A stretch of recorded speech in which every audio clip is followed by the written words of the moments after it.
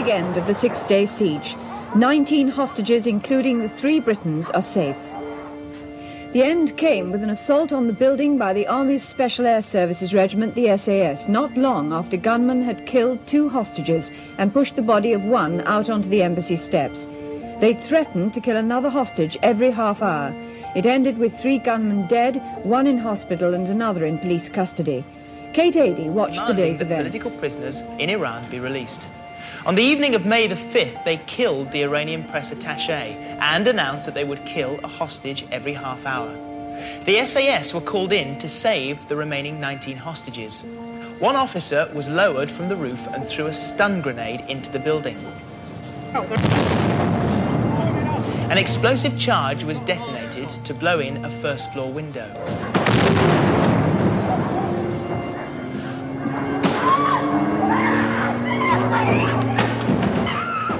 Hostage, policeman Trevor Locke, appeared at a window and was ordered back inside by police marksmen.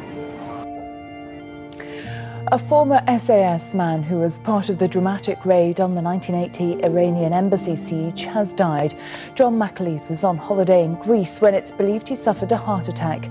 Mr. McAleese, who was 61, led the team which stormed the embassy, rescuing 19 hostages. 2 years ago, his son, Sergeant Paul McAleese, was killed by a roadside bomb in Afghanistan. Introduce myself, John McAleese. I think everybody knows me as Mac. Spent 23 years in the British Army, 6.5 engineers and 16.5 Special Air Service Regiment. Most people would have heard of some of my exploits, namely the Iranian embassy, where I was sort of captured on film, as you might say, going in through the front window without being asked. I've served practically every country in the world while I was with the regiment. Seen quite a few things, some good, some not so good. But at the end of the day, I like to think I came away a better person, having been involved in these things. I must say, I did enjoy myself while I was in the regiment. Made a lot of good friends and met a lot of strange and wonderful people, and basically had a real good time.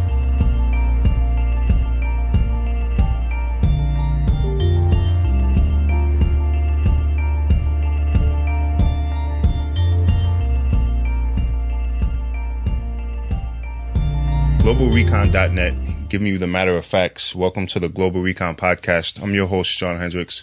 I'm on with my co-host, Chantel Taylor, former British Army combat medic, and we have a special guest on with us. His name is Rusty Furman, and Rusty is a former SAS staff sergeant, and he was the team leader of the Blue Team during the Iranian embassy siege. Rusty, how's it going? It's going fine, thanks. Chantel, how you doing? Yeah, good. I'm just when you read that out about Rusty, I'm still in awe. It's still like it kind of feels weird to have someone like Rusty on. You know, it's incredible. Yeah, I mean, it's interesting. I mean, we're going to get into it and talk about Rusty's background and kind of leading up to that. But I mean, that incident was really the first time that the world got a glimpse of what this counterterrorism hostage rescue is really all about. And it really kind of shocked the world when it happened, Well, that's right. I mean, the late 70s, we had the hijackings of the aircraft. That seemed to be the thing of the day. And then that particular time, then you fast forward through to 1980, 37 years ago. And then the 6 bad guys came over, took sea on April the 30th, 1980. And that siege lasted for 6 days until the resolution was put in on the 5th of May. And the mission, of course, was to rescue the hostages. And that's exactly what the Red and Blue team of B Squadron did all those years ago. When you say that, though, Rusty, do you realise, I mean, not that you wouldn't realise with all the news coverage that it receives, but do you realise how iconic that situation is, like in this day and age, to people, people that weren't even born that are now special forces all over the world, not just in the UK, they would still look at that as like really an iconic feature in our world. Well, that's right. You know, it was unfortunate. The Americans not long earlier had an incident in Iran. Right. That didn't go down too well. And then, of course, a few weeks later, this particular incident in the Iranian embassy took place. And to everybody watching, now let's not be funny about this, that was never supposed to be shown on TV. The whole of the front of the embassy itself, part of the plan was if the assault did go in, and it did go in, obviously, as everybody knows, it was supposed to be smoked off. So nobody could see, none of the press out the front on Kensington Road could see.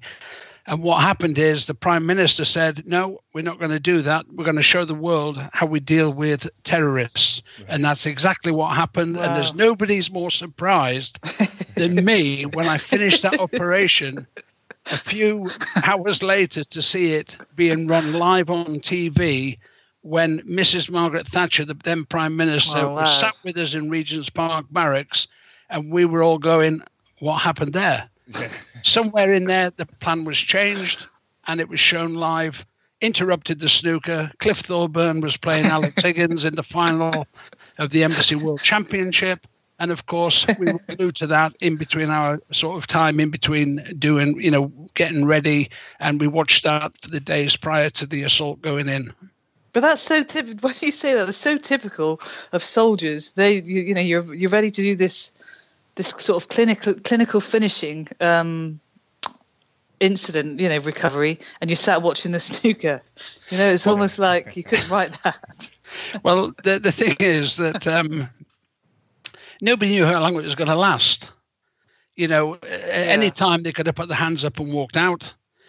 So nobody knew how long the incident was going to last. So in between standing to, standing down, and that's when deadlines become, a bit more critical. You stand to, get ready just in case something wrong, and then you go to rescue the hostages.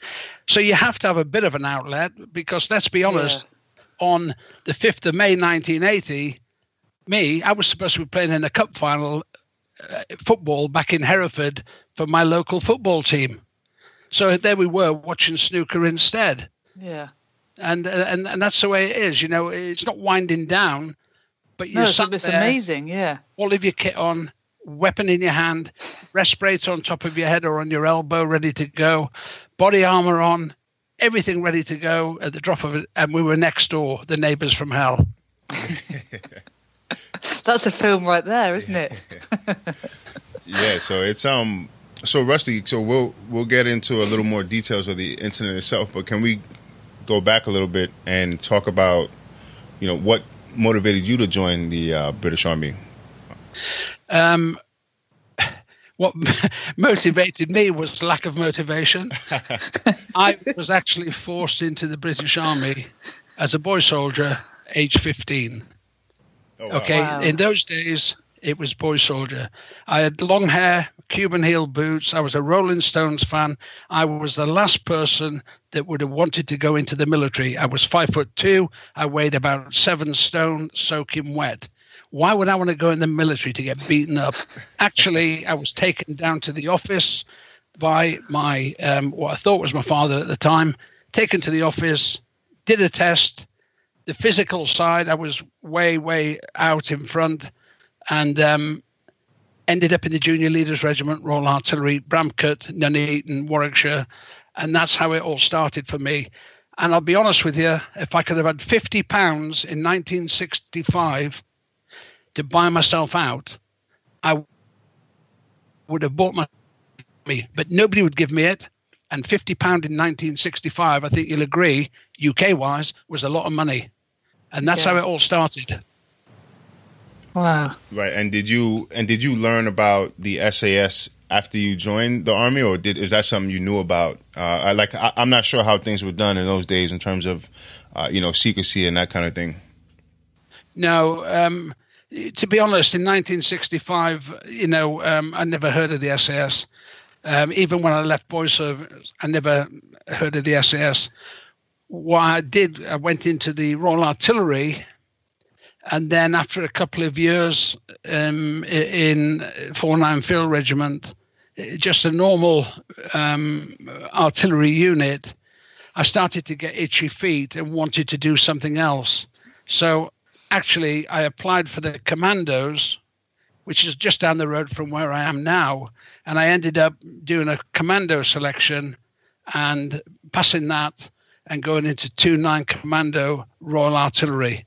That's where I really got my teeth into what the SAS were about. And that was in 1977. So wow. I did my commando selection. I passed it.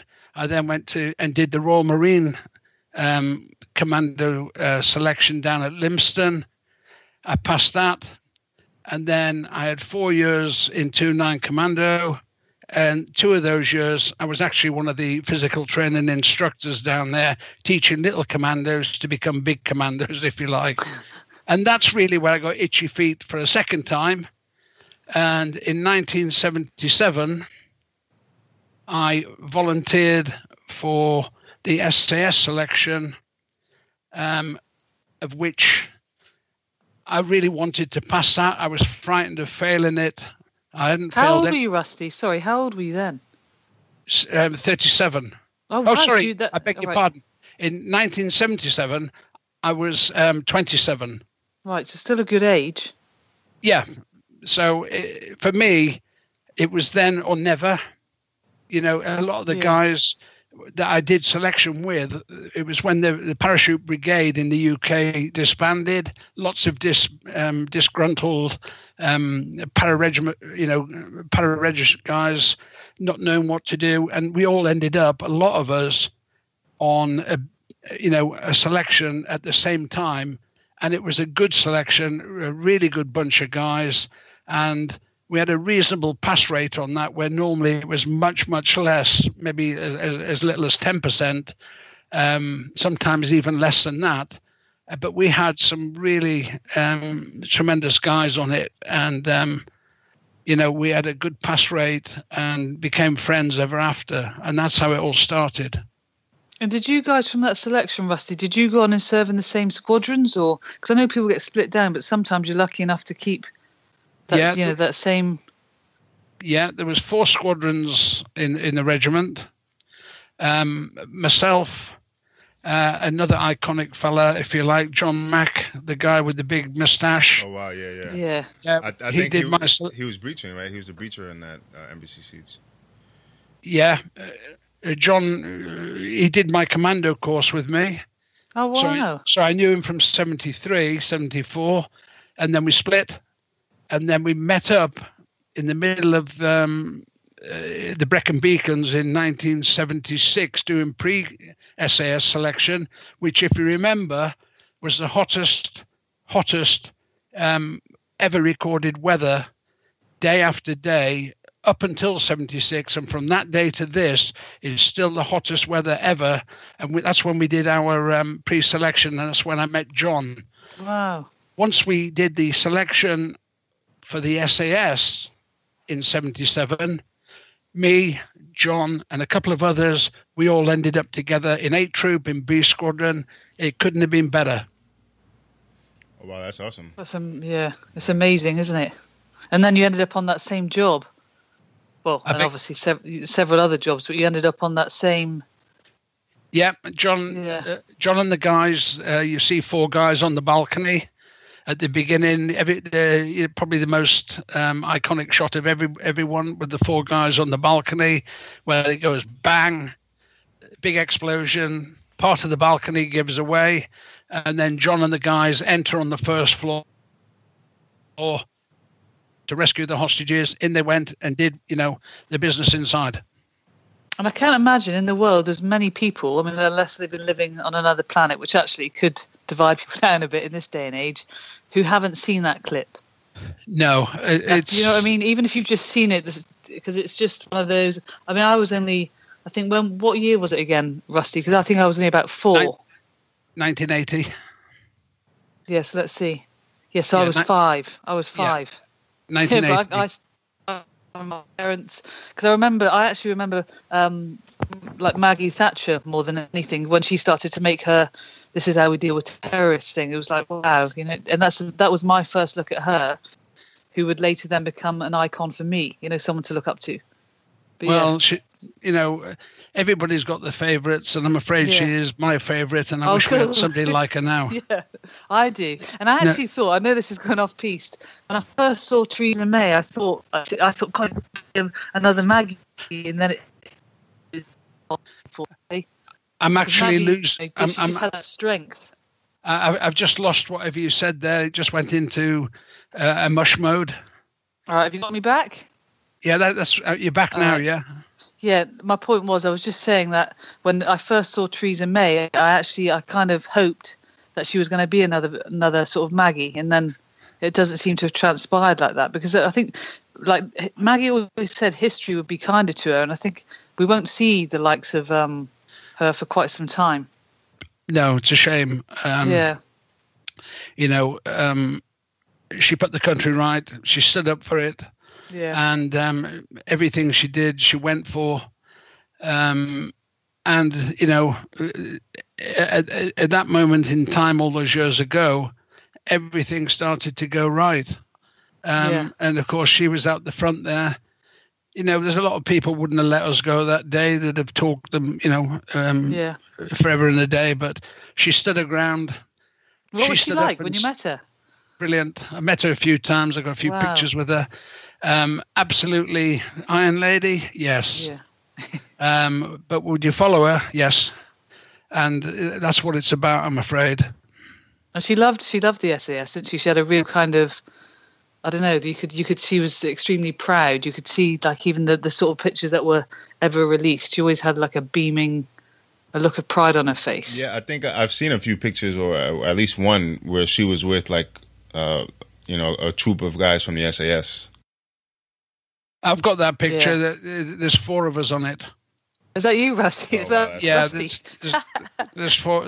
I've got pictures with most of them with the royalty and stuff, But there's 4. There's quite a few different people got pictures as well, by the way, because when she came to the camp where we took the pictures, then, after having done a demonstration to show what we do, and then afterwards there'd be a little picture shoot with respirators on and stuff, and she'd take a few pictures with people, as did quite a few of the royals and stuff over the years. That's what happened in my day. It's pretty interesting on the British side with the royal family and the people who have been the face of the country for so many years, how they seem to be so involved with the military, and they really seem to genuinely care about, what's going on with service members and that kind of thing. I find that really incredible. I mean, you see some of it over here in the States, but I don't think it's quite like the royal family out there in the UK.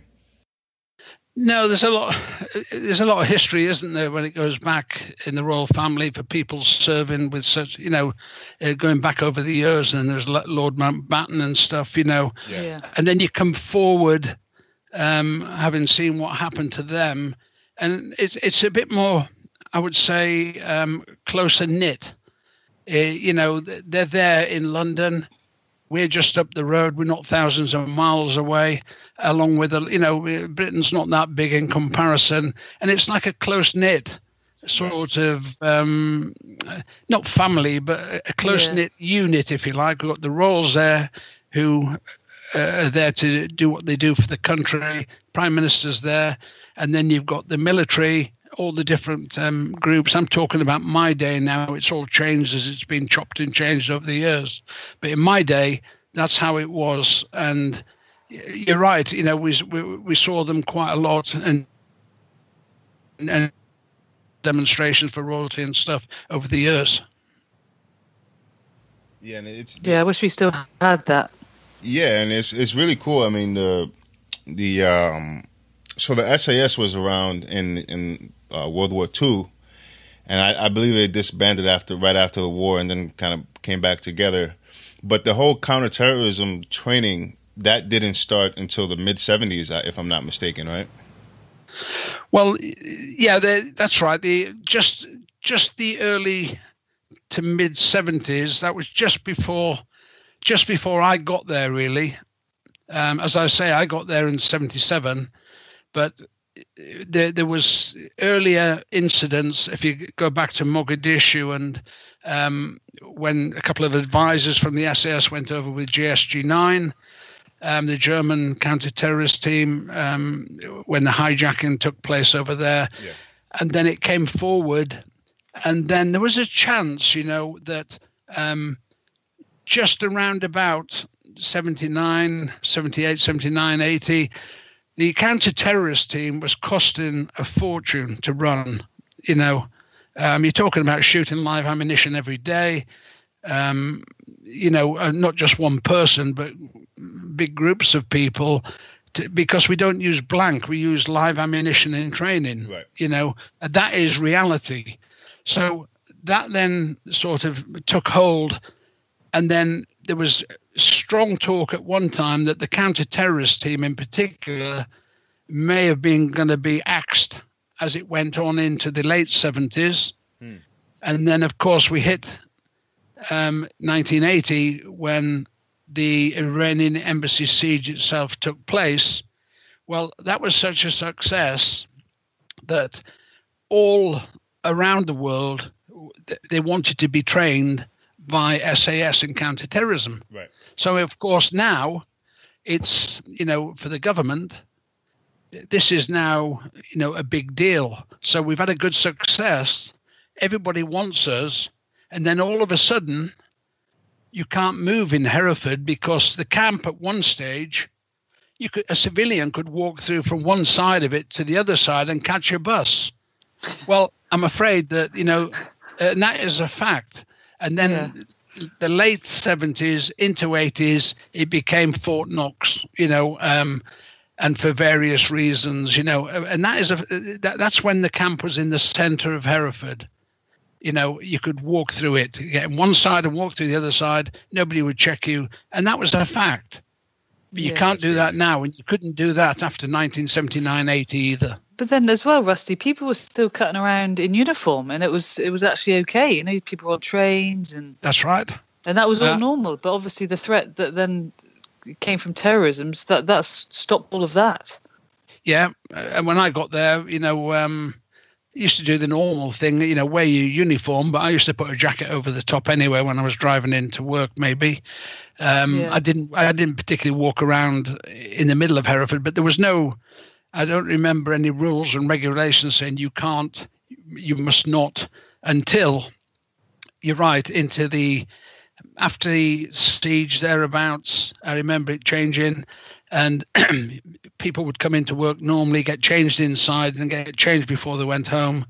And that's the way it all changed, because Hereford is only a small city, a small cathedral city.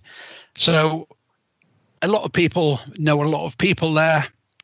And of course, but you didn't take the chance. It was easy to go in a tracksuit, maybe get changed in there, go and do your thing, go home later on. And that's the way it all changed, yeah, for definite. So personal security became a big issue. Yeah. And then obviously, in particular, when the Troubles flared up, you had attacks on the mainland, and then it became even more apparent, didn't it? Well, that's right. We were backwards and forwards to Northern Ireland. And of course, you went there for a number of months, and then you come over and swap over with a different squadron, come back and go around a cycle before you'd end up back out there again. And that happened, year in and year out in my time, in particular through the 70s into the 80s.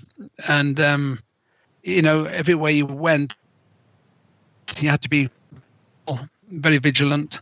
And especially when you're over the water, as we call it, Northern Ireland, again, you had to be pretty vigilant all the time. How do you feel now, Rusty? Do you feel like sometimes with everything that's gone on sort of since that time, and we've been involved in the Falklands, obviously the Iraq, Afghanistan, all the stuff in Africa, do you think sometimes people forget about Northern Ireland? And clearly not, I'm not saying I do, but I just get this sort of, people seem to, they don't really know. I know a lot about it because I'm ex-military, but people who aren't tend not to really be interested in it. But it boggles me. You don't.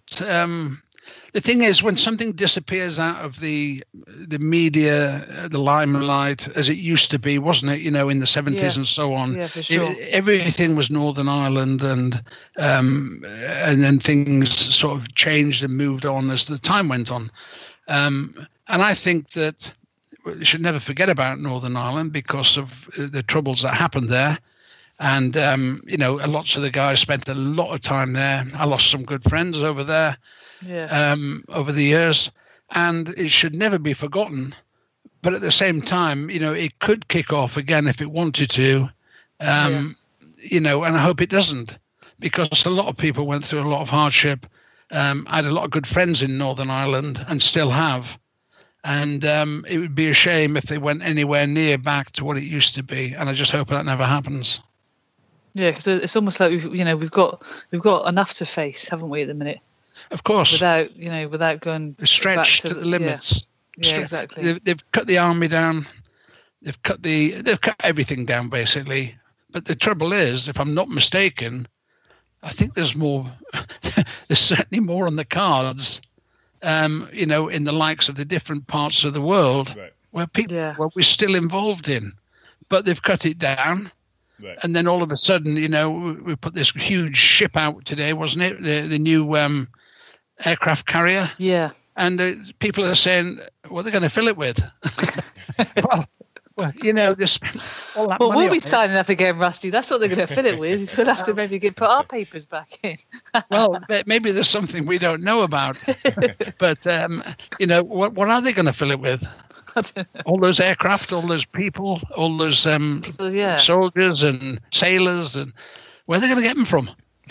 Right. Well, it's an issue. It's interesting. It's an issue that America's facing as well. With they've made cuts in the military and everything, but the special operations apparatus is still active. And they're deploying to so many different countries, and they're really stretching thin because it's the same group of guys, and going back, and it's really having wearing down the forces, with such a small group seeing so much action over so many consecutive years, It will do, and it's the same, the SAS, they're not a big unit. They're not a big unit, but they're deployed all over the place. I don't chase around where they are or anything. I do know some stories and stuff, but I don't comment really on what they do this day and age because I'm quite happy commenting on the stuff when I go back in time. I think the OPSecurity and stuff, OPSEC as you call it, I think that should be maintained, and it's in the best interest of all the, all the serving people in particular, their families and so on. Nobody wants to be the person who says something and, loose lips sink ships, as they say. Right. And, but I agree. Hopefully the Americans. Ship, Rusty. Sorry? Hopefully not that new ship. Yeah. I'll tell you what, it's going to take some sinking, that one. But no, the Americans are the same. I've got some good American friends and stuff, and some good Brit friends. And you just hope one day, don't you, that you wake up and you think, that's better. But actually, how far away is that day? I'm not sure I'll ever see it, I'll be honest.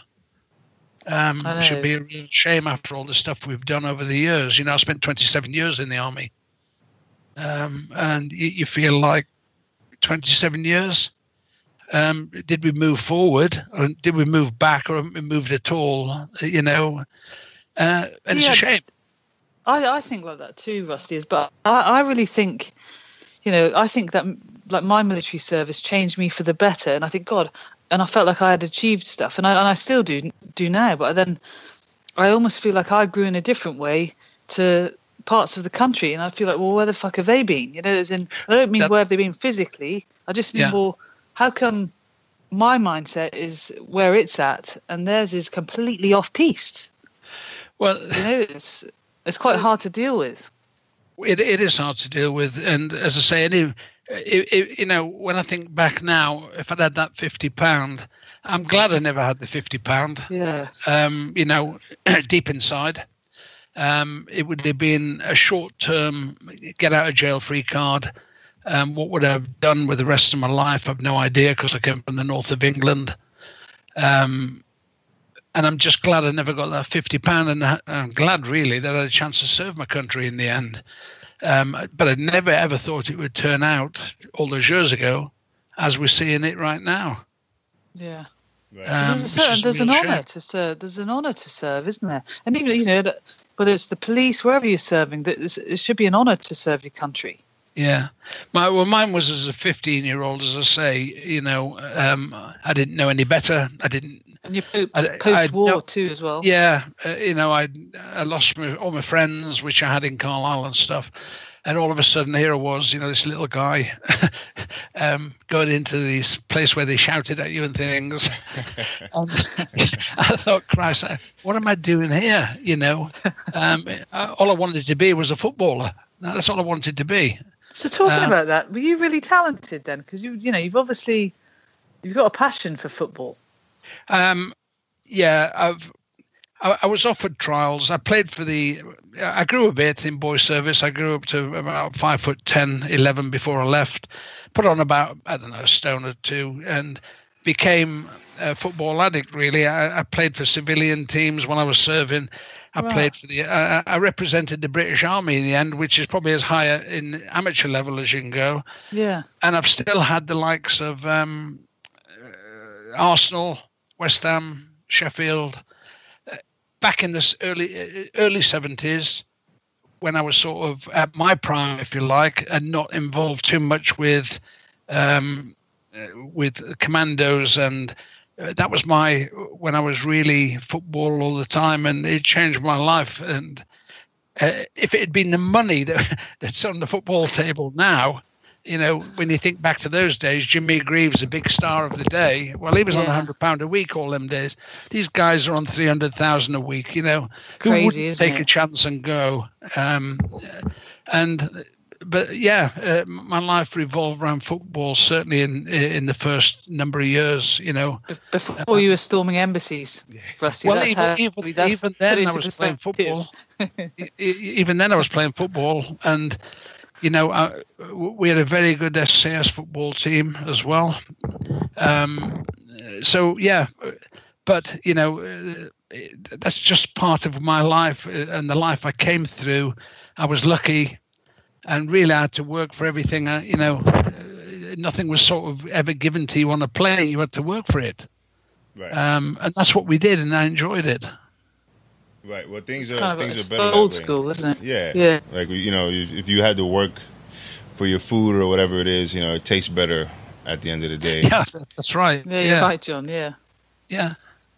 Right. Can we go into that day? Are we allowed to go into that?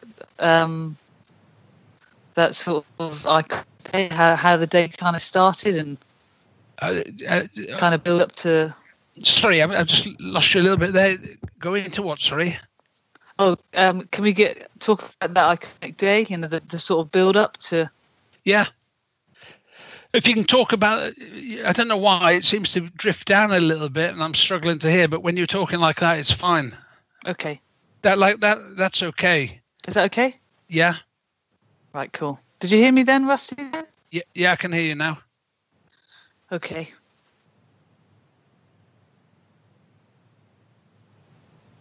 I don't think he heard you when you asked the question. All right. Oh no, I didn't hear the question. I heard you say. All right, sorry. I was saying, is it okay if you because I know obviously all the listeners you want to hear about the build up for that day. That's the iconic day of the embassy siege. Okay. At what points you said you took us through that you were up and down and doing the different sort of drills, and then at what point did you think it's on? What was it like? Well, I know we're obviously but yeah, the first couple of days were strange, really, because we didn't get a lot of information. There was no mobile phones and stuff in them days. So from when we got the call out and left Hereford, and then went down to London, eventually ending up in Regent's Park Barracks. That was sort of the first holding area for us.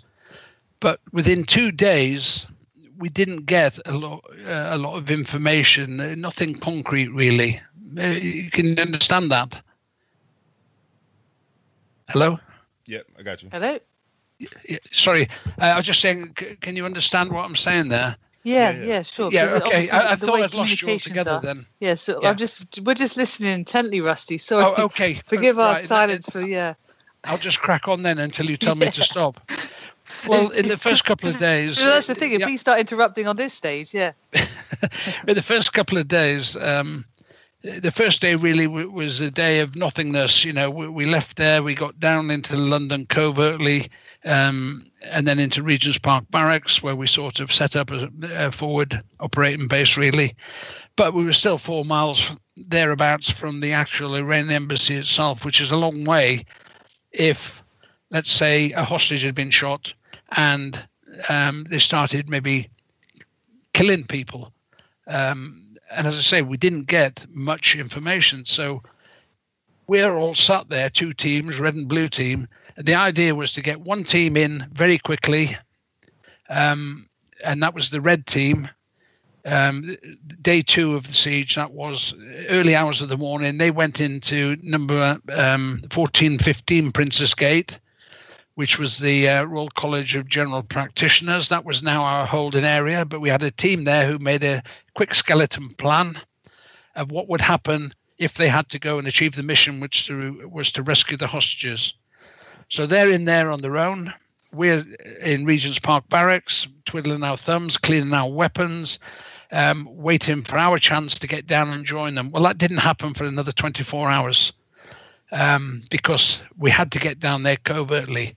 So red team had been on sort of standby down there for a whole 24 hours.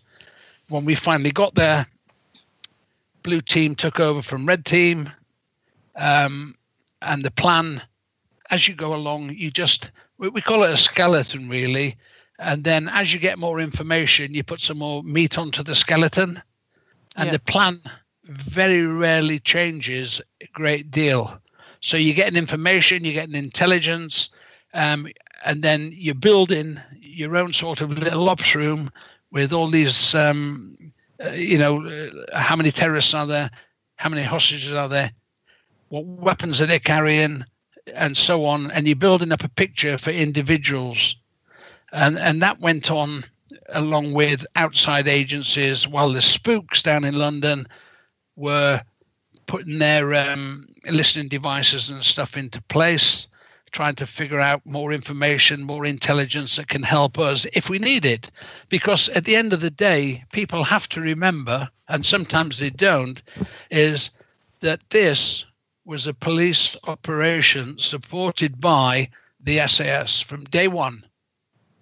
So it's still a police operation, but we're the guys who are trained to go in if required. We're now sat next door, nice and quiet, watching the snooker over that period of time on the build up to the last day. We're making our own plans. We've got our own teams. Now, over the next couple of days, it was backwards and forwards to Regent's Park Barracks for one of the teams, either the red team or the blue team, which had now done a 12-hour shift each. Nobody knew how long it was going to last. So the guys that are on standby would be waiting there in case they were called for. The other team would nip back to Regent's Park Barracks, do some more training, have a look at maybe what if they require a coach. Let's go and do some coach drills just in case. So you've got an assault that could go in on the building, which is the Iranian embassy itself. But at this stage, you haven't killed anybody. So it's still negotiations. And the whole of the days we were there was no time wasted. The only time you sat down next door was when you were on standby, dressed in your full kit, ready to go at the drop of a hat. So that plan was being built on, how we're going to do it. And at the same time, the information and the intelligence that's coming from different sources, i.e. police snipers may have a picture of somebody who came to a window. And then you've got hostages that were being released. They would give us a little bit of intelligence of what they thought, where they were in the building. Because remember, this Iranian embassy, it had 56 rooms on 6 floors if you include the basement. So it's quite a substantial building to have 6 terrorists in, and at the start 25 hostages. So we're trying to pin down where they are in the building, who would clear each floor to achieve the mission to rescue the hostages. So that was going on all the time by both teams. And then as time wore on into day 4, the night of nighttime of day 3, which is the 2nd of April, we were up on the roof and we were just on standby. Again, nobody had been reported killed, but there were times when the police and the negotiators felt a bit, oh, it's not going right here. Stand to. Well, all that meant was get your kit on, get into your position. The next words you'll get, if you have to go, will be something like go, go, go.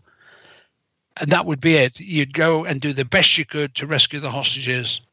However, it didn't happen like that. It went on. And as the time wore on, our plan was really coming together for what we wanted to do. And it looked like at one stage they may well throw their hand in and say, okay, we've got what we came here for. They've got all the publicity in the world, everything. But they didn't.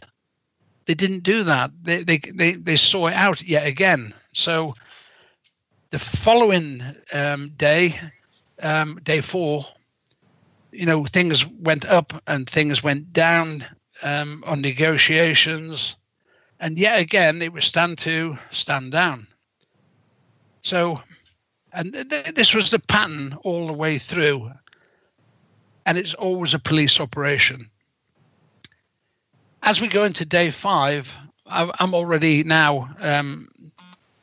blue team commander now, because the guy I took over from Roy, he then went to do and make the distraction charge if it was going to be used, which is the one you heard, the big loud bang that initiates everything on the final day.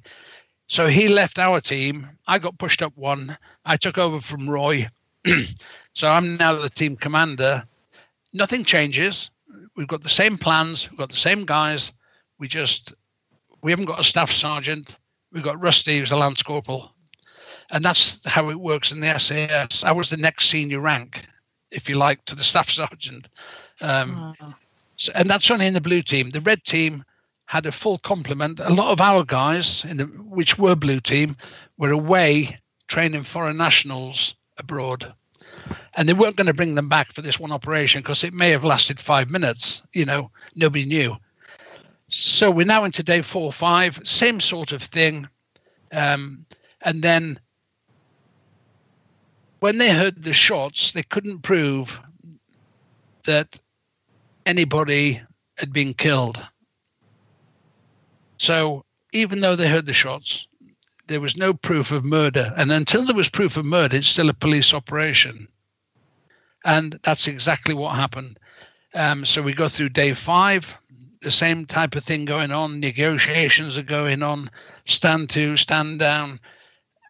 But at no stage were we going to attack and rescue the hostages unless there had been proof of murder on British soil, and we didn't have that. So then we go forward. If you into day 6, the 5th of May 1980, same thing. We sat there watching snooker. We've had more or less a final set of orders where you get, who's doing what and so on in your teams, which you've all been rehearsing, and you're really ready to go, and you have been ready to go.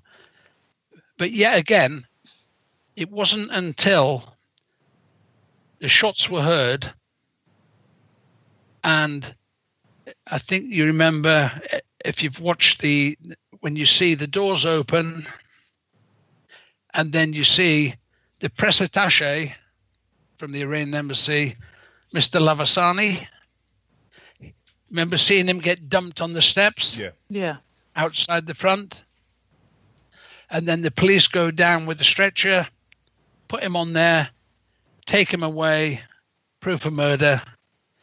And now the negotiators know that it's a different ball game. Everything changes. Max Vernon, the head negotiator, it's now a different ball game. And he tells them it's now a different ball game. And Salim, the leader, goes, I know, Mr. Max. So we don't hear this, by the way, but this is what happened. We are next door. We are primed now. You're too busy with snooker. Yeah, we are primed now. We know very quickly that there's been a murder in there. They've proved it. They've thrown the guy out on the step. So who else are they going to shoot? It's day 6. They're restless. They're tired. Some of them hadn't eaten properly. And everybody knows that eating habits affect, the way your body changes. And the leader, Salim, isn't a very strong character. The guy Faisal, the second in command, is trying to, he's the guy who's the bully. He's the guy who shot Lavasani 3 times on the stairs. So the picture now is we didn't have to be mentally, our mental adjustment from day one is, right, this is it. This has to be it. Unless they threw their hands up and ran out, this has to be it. All the guys, you didn't have to say anything to them. Everybody knew what they're going to do. The operation was handed over from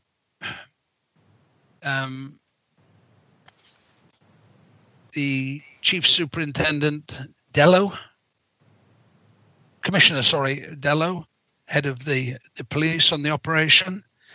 He handed over control to Colonel Mike Rose, who was our colonel. And Mike Rose said, I want you to sign a piece of paper that you hand it over to me. And he did. He signed a piece of paper. So all of a sudden, it's no longer a police operation. It's an SAS operation. And the police are now there to assist us. So it turns around 360 degrees, really. It's gone totally the other way. So it's now our operation, proof of murder. We then get told to get into... So just quickly, so does that change? Like, obviously it's a police operation. There's kind of tactically and stuff, and they're not trained as you were trained. No. So for it to then come over to you, it kind of sounds a bit strange. Gives you that warm fuzzy feeling of this is our thing now. We don't have to. We're not supporting something that we really don't. We are trained differently. When I say support, they wouldn't just get up and walk away. What they did is they weren't going to go and rescue the hostages. Yeah. They were there all the way through to see what was going to happen. And if they'd have walked out the door, we would have gone into quiet mode and disappeared out of sight, and the police would have dealt with it. However, there has to become a point where the police haven't got the guys that were trained like us. Yeah. So they've done their bit. The negotiators worked very hard to try and get a peaceful settlement, and that would have suited most people. Proof of murder changed it. Everybody knew that. So when we get told to get into our final assault positions, it took 16 minutes to get into them covertly. Wow. That's the guy getting onto their abseil harnesses and stuff, ready to abseil down to the second floor. We've got the guys at the front of the building next door, balcony to balcony, which we've all seen and we've talked about earlier. We've got my guys at the back door, 10 of us, 6 with me, and 4 guys behind them to go and clear the basement. And then you've got the other guys to do the other floors within the embassy. The idea was to hit everything simultaneously, all the floors and the basement, but the basement had no access from the outside. You had to follow us in through the library and then go downstairs into the basement to clear the basement. And as I said, it had 56 rooms on 6 levels.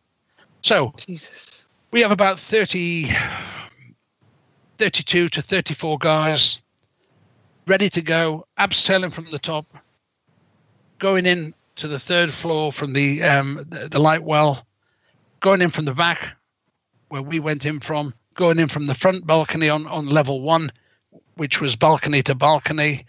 And that was all going to happen simultaneously on the command, go, go, go, and the big, huge explosion you hear to start it. So if you didn't hear the go, go, go, you're going to hear that explosion. So it's double-edged there. We've got 2, and that's exactly what happened. And as soon as that happened, it's 16 minutes to get into position. And then when everybody gave that they were in position, the squadron officer commander, Hector, gave go, go, go. Big loud explosion. And then all of our guys went into the building to rescue the 19 hostages that were left. And there were 6 terrorists in there. So once we were inside the building, it took 11 minutes from go, go, go to getting in, clearing every single room, accounting for all the hostages, killing 5 terrorists. 1 terrorist got out, and that was to get everybody out the back and accounted for in 11 minutes. Wow. So the bulk of the terrorists are where they thought they were going to be, up on the 1st and 2nd floor. Most of them were expected to be on the 2nd floor, and actually that's where they were. The leader, Faisal, was on the 1st floor. So there's 3 up on the 2nd floor, 1 on the 1st floor, and the guy that came down to me on the stairs, Faisal, the guy that had shot them, when he got to me, and there's a couple of guys around me, I just spun him round, saw the hand grenade and shot him. And then there's a couple more guys, put some bullets into him. And then he just fell to the bottom of the stairs. At the same time, there was all these hostages and screaming and shouting, as you can imagine, coming from the 2nd floor. And where the skylight had been blown in with the charge, lots of people slipping on the carpets, crying. There's smoke in the air. There's gas in the air, which we were using. Very uncomfortable for people who've never used it. And they were being shepherded down, identified, and taken out to the back. And everybody ended up at the back of the embassy on the big green stretch of garden out the back, where they were all being identified, and then plastic cuffs put on them. Male and female separated, looking for any terrorists, looking for hostages. And that took some time at the back. And then as that sort of happened, there's one guy, a guy called Fauzi Nejad. He was a terrorist that got out. He was identified out the back and taken away by the police. The rest of them were all separated. And really, once, because the building now on top of everything else is well ablaze, so inside the building, it happened very quickly that, yes, there's a lot of gas around. Yes, there was a lot of shooting. Yes, there was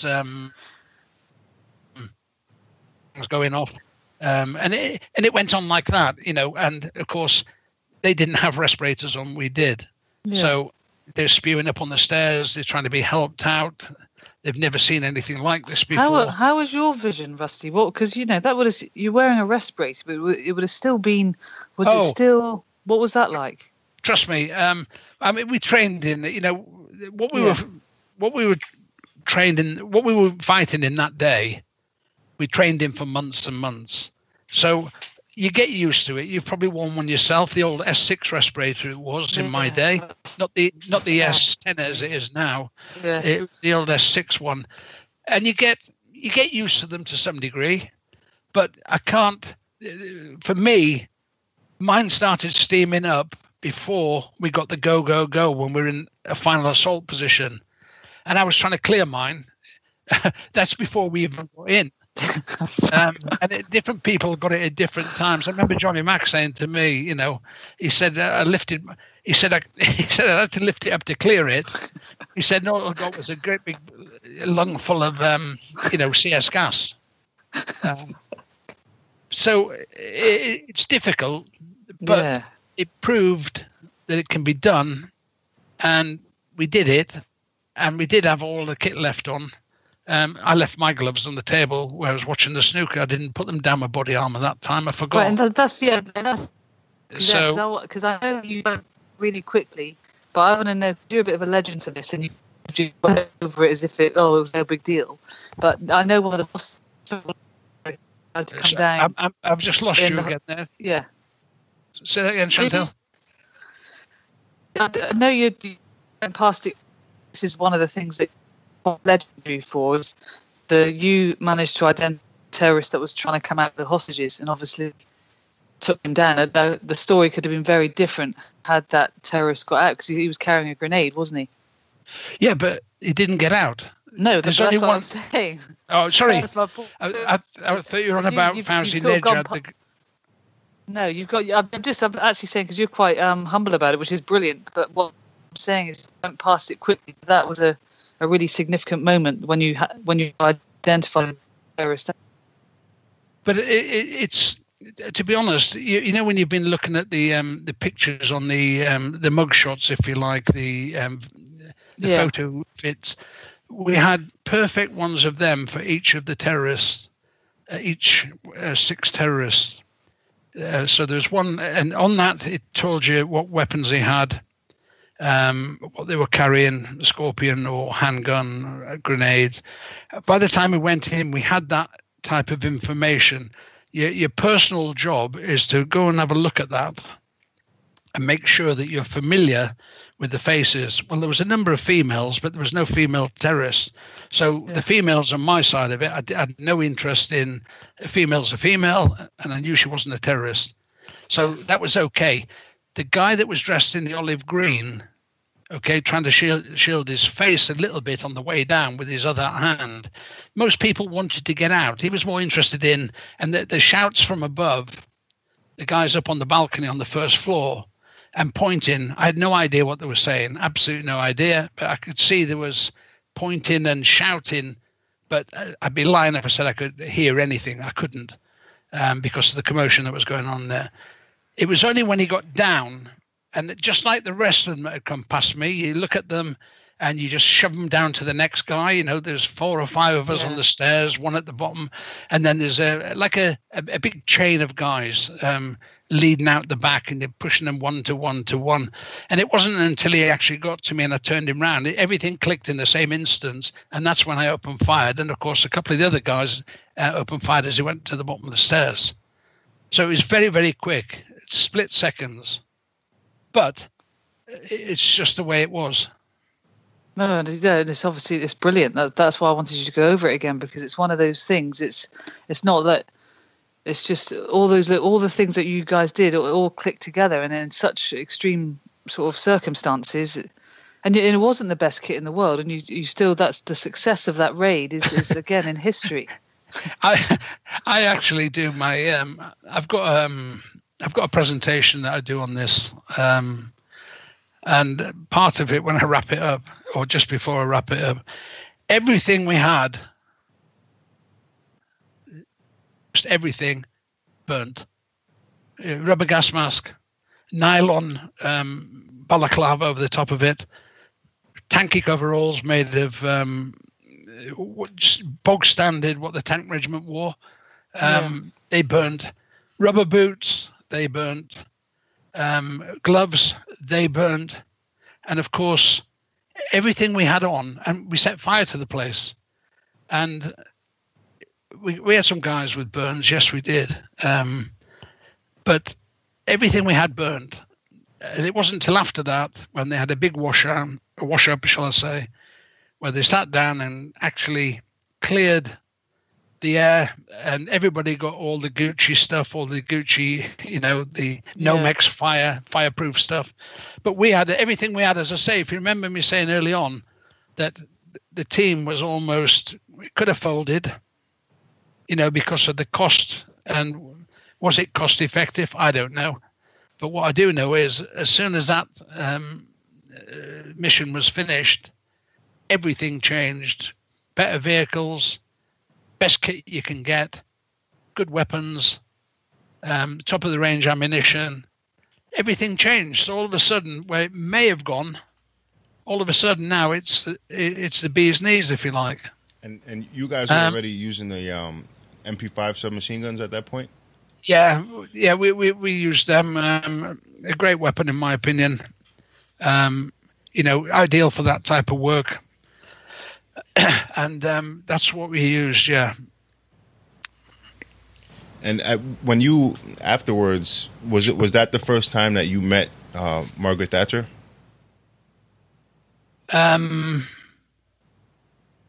Yes, it was the first time, yeah. And she came over like to talk to you guys after the after everything kind of died down.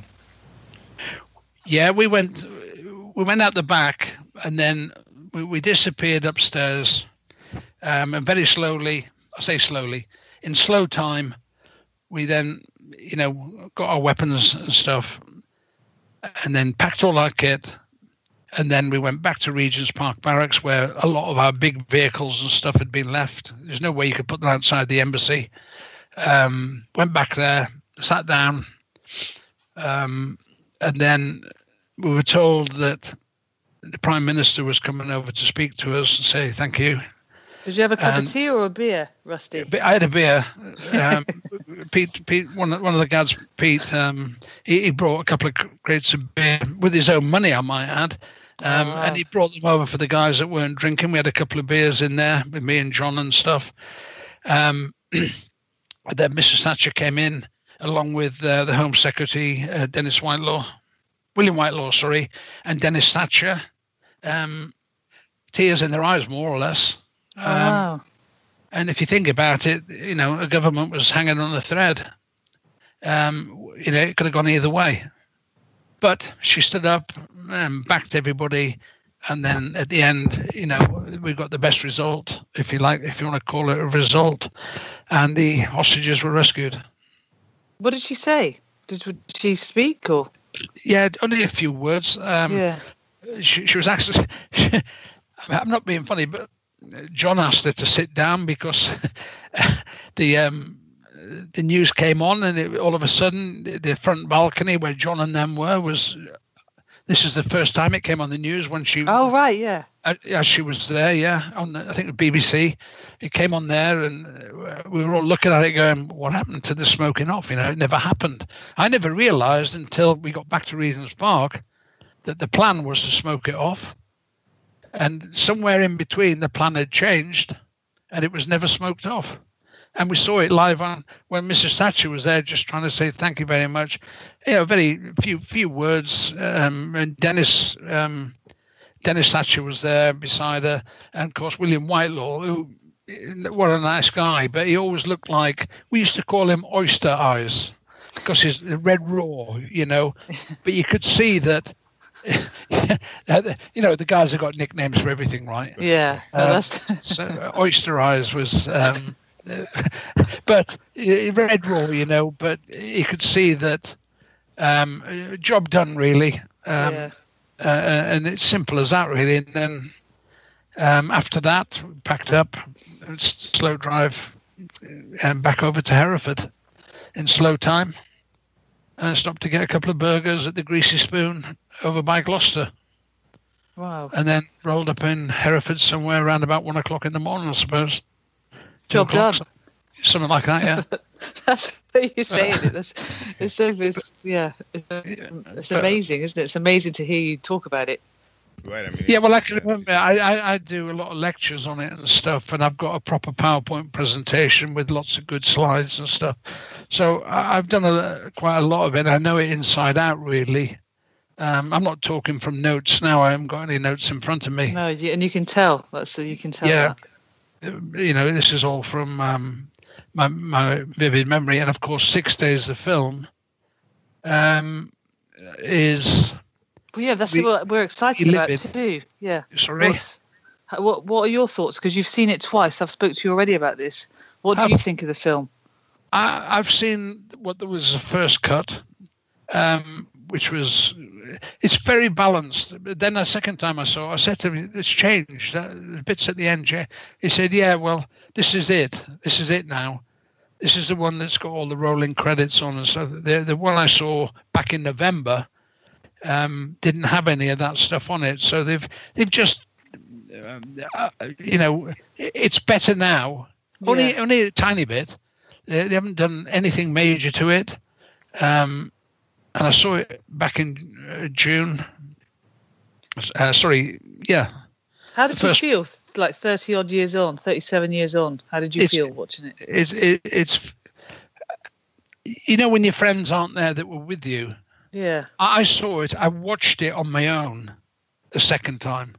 Just me. They put it on for me in the one of the, you know, down in Soho. There's a lot of the little cinemas. Yeah. They played it down there, which is where Icon Films are based, down that area. So they put it on in there for me a second time, and I sat down and watched it on my own. And because it would have been nice, but some of them are dead now, obviously. And when I was sat there thinking about it, and you do think about it, it brings back all of what happened all that time ago.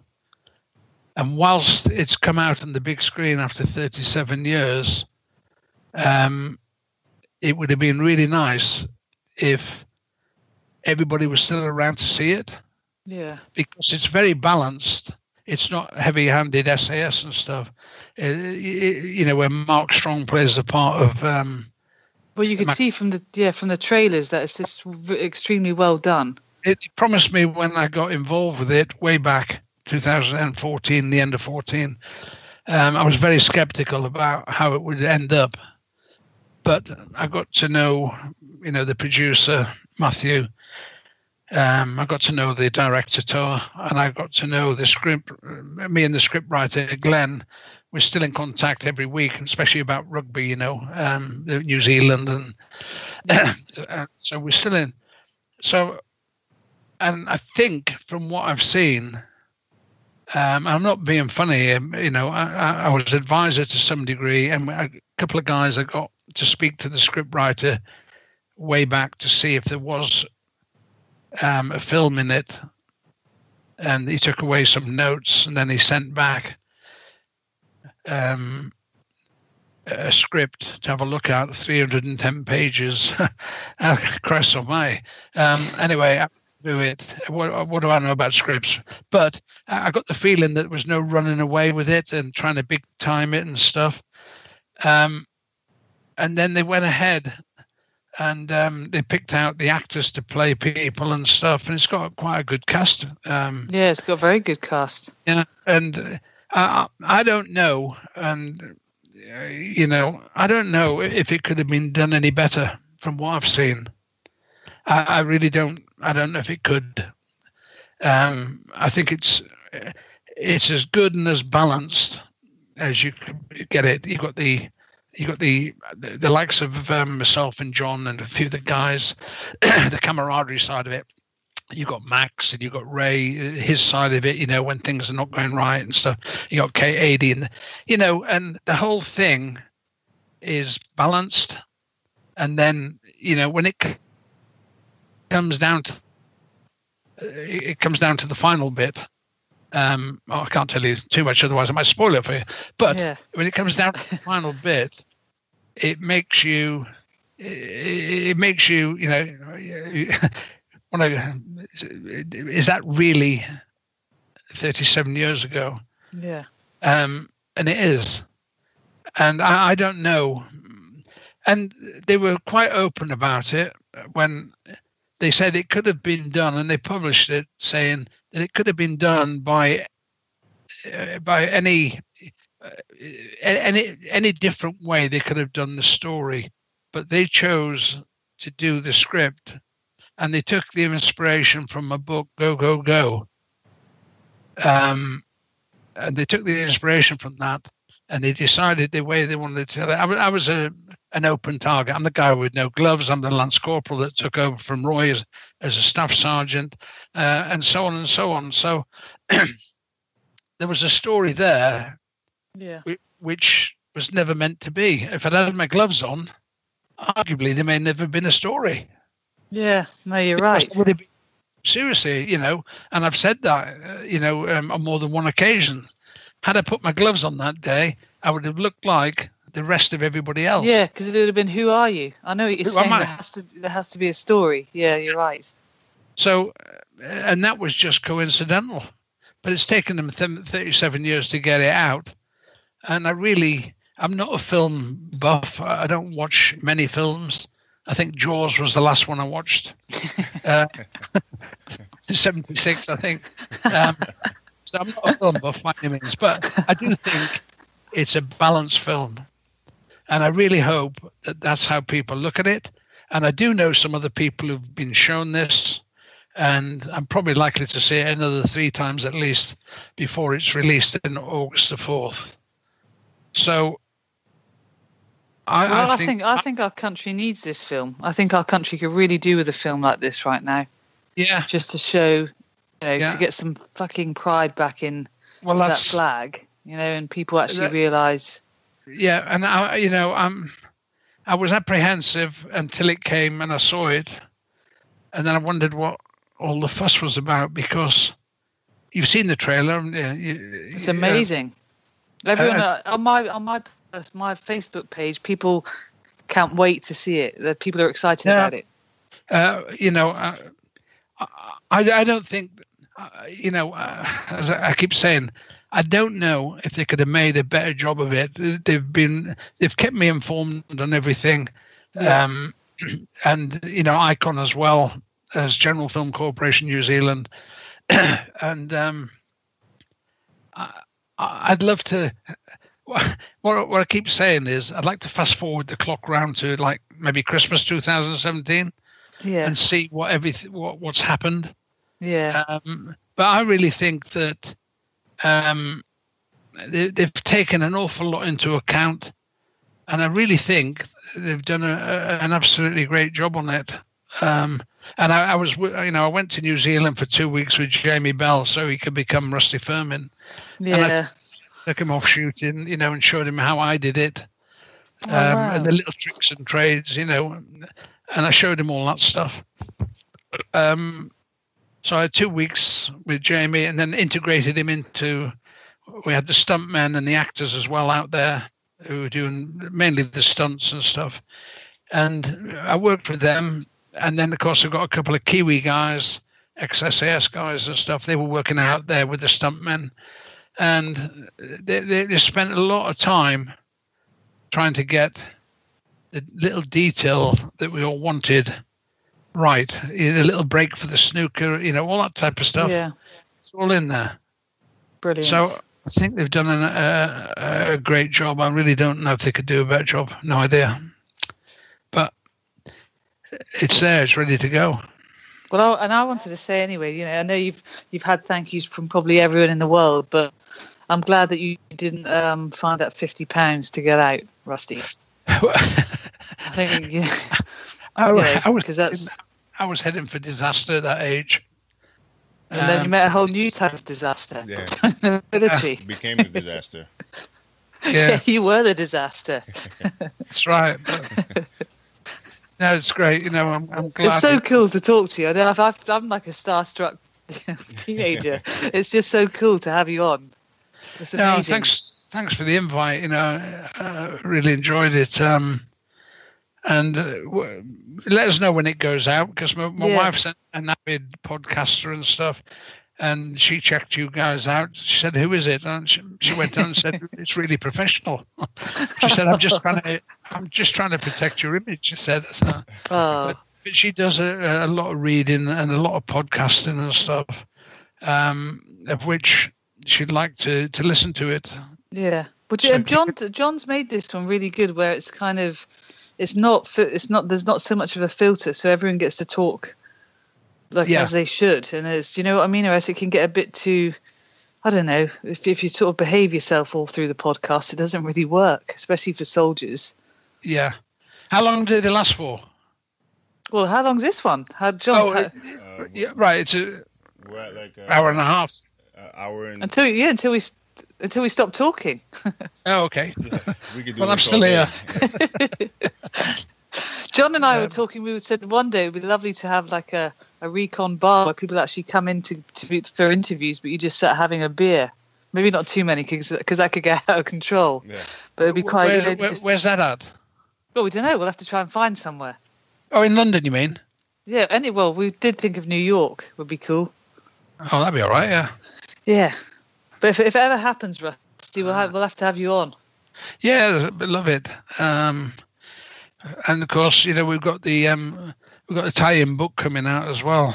John, if you just go through all of your list now, Rusty, if you'd like. Well, Go.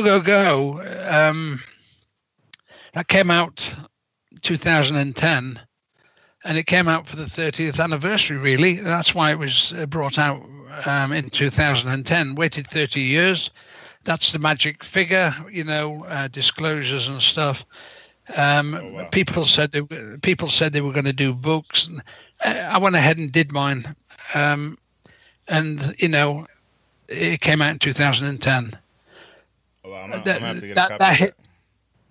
Well, I've got them at home, you know, and then there's the other one's called The Regiment 15 Years in the SAS. That came out in 2015.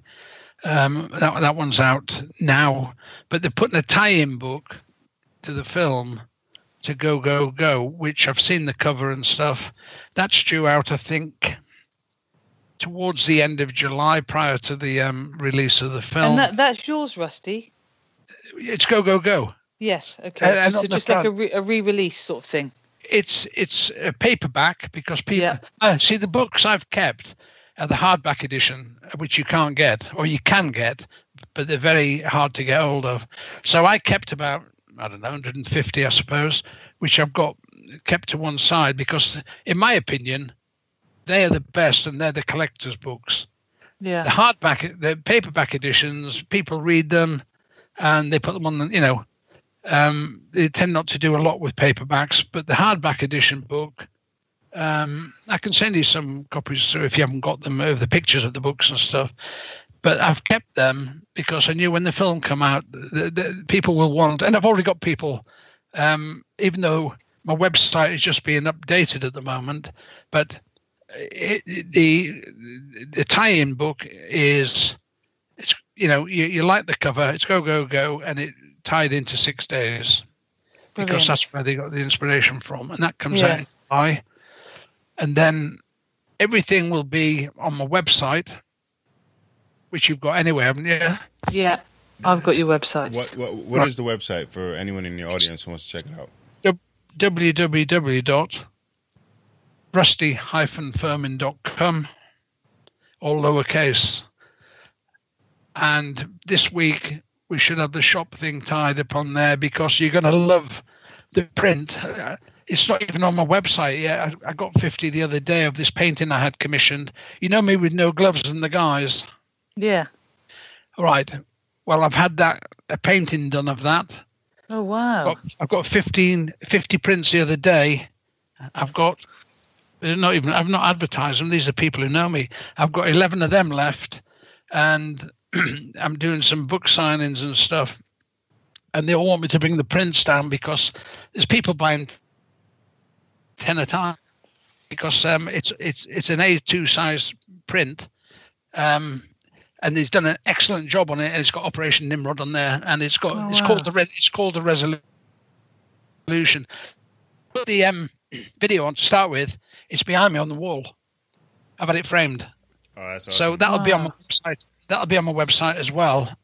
And I've had people. I need to get more prints because I only got it at the end of last week, but I've just been wrapping them up and sending a lot down to Kent, where I've got quite a big following in Kent, actually.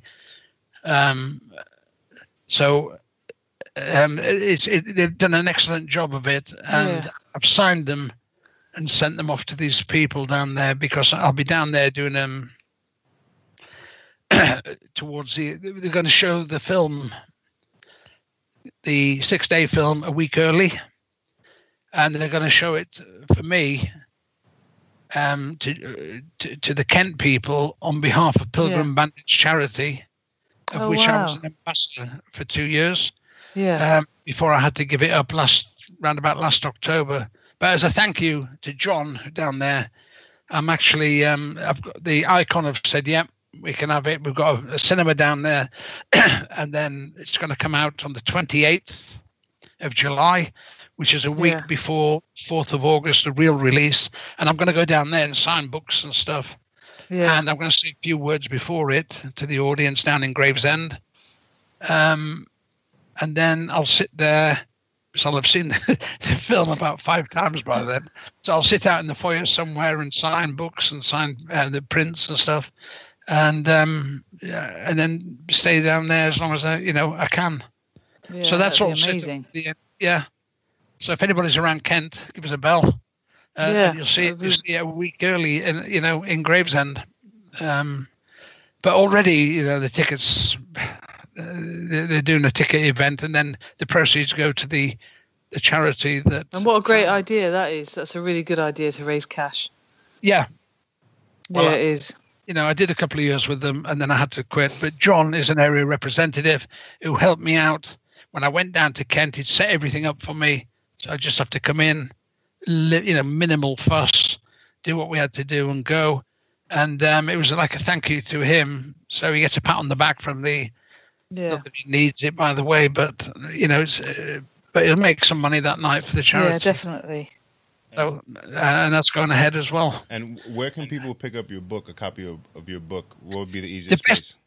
The best place to pick up a copy of my book will be to go. I've got a professional who's doing my website. She's just doing the shop on it at the moment. If you wanted it straight away, all I need to me is an email address, and I send a request, and that's what I've been doing. But the best way would be to go direct to my website, go to the shop, and it'll all be on there within the next day or two, certainly by the end of the week. And it'll be on there, and you just click on there. It comes to me, they pay for it, I sign and send it off to anywhere in the world, as I've been doing with the last book and stuff. But can people get it on Amazon as well, Rusty? You get it on Amazon, but it won't be signed. Right, but it's great so that they know that you will sign them. That's really cool. Yeah, and you get them on Amazon, of course, Yeah, and by the time if anybody wants, if they want signed ones, basically the quickest way is to go to my website. I pick it up, it comes through, I sit down, sign the books, or the print or whatever, and send them off. And that's what I've been doing. Right. And by the time this goes up, your website shop should be up and running, because we'll put this up in like 2 weeks or so. I mean, my website's up and running now. She's just finalizing the shop. Yeah. I've taken a couple of bits off it, and then I've tried to just keep it a few things, but they're the quality ones. And then, of course, when I get the proper cover of the tie-in book, that'll go on there as well. And I should get that very shortly. So everything will be on my website as soon as possible. Awesome. That's great. Yeah, so I just want to thank you for taking out the time and coming on here. Obviously, as we said before, that particular operation was, very iconic and kind of set the standard for pretty much the Western world moving forward in regards to counterterrorism and that kind of thing. And obviously, with what's going on today, it's a huge deal. And it's funny because we did a podcast a couple weeks ago we brought up that we saw the trailer for it, and we were all talking about how great it looked, and we couldn't wait to watch it. So it's really an honor to have you on, and I just want to thank you for taking out the time to come on here, and thank you for your service as well. Yeah, no, thanks very much for the pair of you. Thanks. And if ever I can do anything else for you guys, this is the first podcast I've done. SoftRep. Yeah. They've asked me to do one for them sometime mid-July. Cool. So I spoke to my wife, and she said, "Well, but they seem, as I say, I don't deal in them, but they seem to be quite. It won't be as fun as as this well. one, Rusty. It won't be as fun as this. No. Only because we're always mincing around. Yeah. No, it's a shame I didn't have a couple of beers tonight. I know. I get right carried away and then think, shit, I better not listen back to that. Yeah, but no, I really, I've enjoyed doing it. I'm glad, and thank you very much for asking. I hope it goes down well. Hopefully, I'll see you and your wife at some point for a cup of tea or a beer as well. It'll be nice. Yeah, that's great. And I'll look you up when I get home. Yeah, and just the other thing is, if you could let us know when this goes out. Yeah, of course. Yeah, of course. Will it go out when it? Excuse my ignorance. If it goes out, you said maybe the weekend. Yeah, no. What I'll do, Rusty, it gets posted on Facebook as well. So you'll be tagged in the links, all of it. You'll be tagged. Yeah, you know exactly. And even as soon as John puts out, he'll give me a heads up. I'll text you, or John can text you. So it'll come through to my Facebook, will it? Yeah. It'll go on because on Facebook Recon, that's the Global Recon's Facebook page. So when I get off here, I was getting confused. That's just the Facebook page. Right. So there's a Global Recon and there's a Facebook. It's the same. Yeah. It's the same. Right. Yeah. Okay. So and then it goes on Instagram. Yeah, it goes all over the place. So yeah, I'll make sure that you know exactly. And like I said, John will as well. That'd be great. Yeah, no, that'd be perfect. All right. I look forward to it, and my wife's really looking forward to it because she asked me if it was going out live tonight, and I said, "Hope not." And give her our best as well, Rusty. I will do. Yeah. Thanks very much, and have a good night. All right, thank you. You too. Take care. You know where I am if you want us. Thanks, Rusty. Okay. Bye. Thank you. Bye. It's such an honor to have Rusty Furman on the podcast, and just being able to hear a firsthand account of how everything went down with the Iranian embassy siege leading up to it, and then the execution of the siege itself, which you can watch a part of it on video as the news broadcasters were rolling when it went down. And it's really incredible footage, and you can see them breaching into the building. Famously, the breacher, his name is John McAleese, and Rusty mentioned him earlier in the podcast as they went through selection together and then ended up on the same troop in the SAS together. And in the intro for this episode, I played a little bit of audio in which you hear a news broadcaster announcing that John had passed away. That was a couple years ago in 2011. And his son was killed in Afghanistan by a roadside bomb. It's just like incredible. John McAleese was such an iconic figure in the special operations world. And, Rusty had gone through so much and then gone through so much with him as a teammate. And I'm just incredibly humbled to be able to have someone like that on the podcast, and you can hear from him yourself. And, I think it's incredibly important to tell these stories. So with that, we're going to close out this podcast. My website is www.globalrecon.net. My Facebook account is FBRecon. Be sure to like on there. My Instagram account is IGRecon. The second account I have is Black Ops Matter. Chantel is on Facebook at Battleworn. Her Instagram account is mission_critical. I'm on there from time to time posting. I'm on Twitter at IGRecon. I'm on LinkedIn, just search Global Recon. If you have any suggestions or someone you might know or have a contact with who you think would be an interesting fit for the podcast, just send me an email to john@globalrecon.net, and we can talk further about it. As always, I encourage you guys to subscribe, share, and download these episodes with your friends and family. Subscribe on iTunes. If you don't have a Apple system or an iPhone, you can check us out on SoundCloud. Just search for the Global Recon Podcast. All right, so we'll see you guys in a few days with another episode. Peace.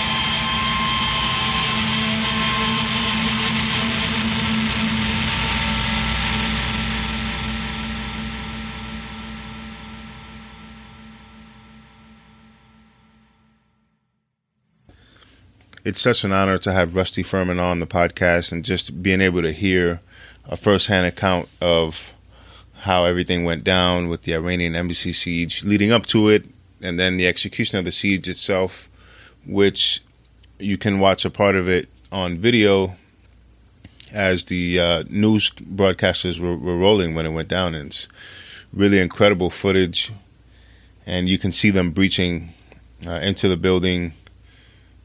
Famously, the breacher, his name is John McAleese, and Rusty mentioned him earlier in the podcast as they went through selection together and then ended up on the same troop in the SAS together.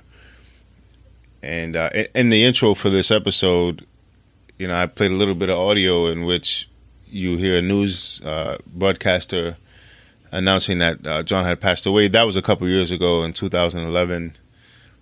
And his son was killed in Afghanistan by a roadside bomb. It's just like incredible. John McAleese was such an iconic figure in the special operations world, and Rusty had gone through so much, and then gone through so much with him as a teammate. And I'm just incredibly humbled to be able to have someone like that on the podcast, and you can hear from him yourself. And I think it's incredibly important to tell these stories. So with that, we're going to close out this podcast. My website is www.globalrecon.net. My Facebook account is FBRecon. Be sure to like on there. My Instagram account is IGRecon. The second account I have is Black Ops Matter. Chantel is on Facebook at Battleworn. Her Instagram account is mission_critical. I'm on there from time to time posting. I'm on Twitter at IGRecon. I'm on LinkedIn, just search Global Recon. If you have any suggestions or someone you might know or have a contact with who you think would be an interesting fit for the podcast, just send me an email to john@globalrecon.net, and we can talk further about it. As always, I encourage you guys to subscribe, share, and download these episodes with your friends and family. Subscribe on iTunes. If you don't have a Apple system or an iPhone, you can check us out on SoundCloud. Just search for the Global Recon Podcast. All right, so we'll see you guys in a few days with another episode. Peace.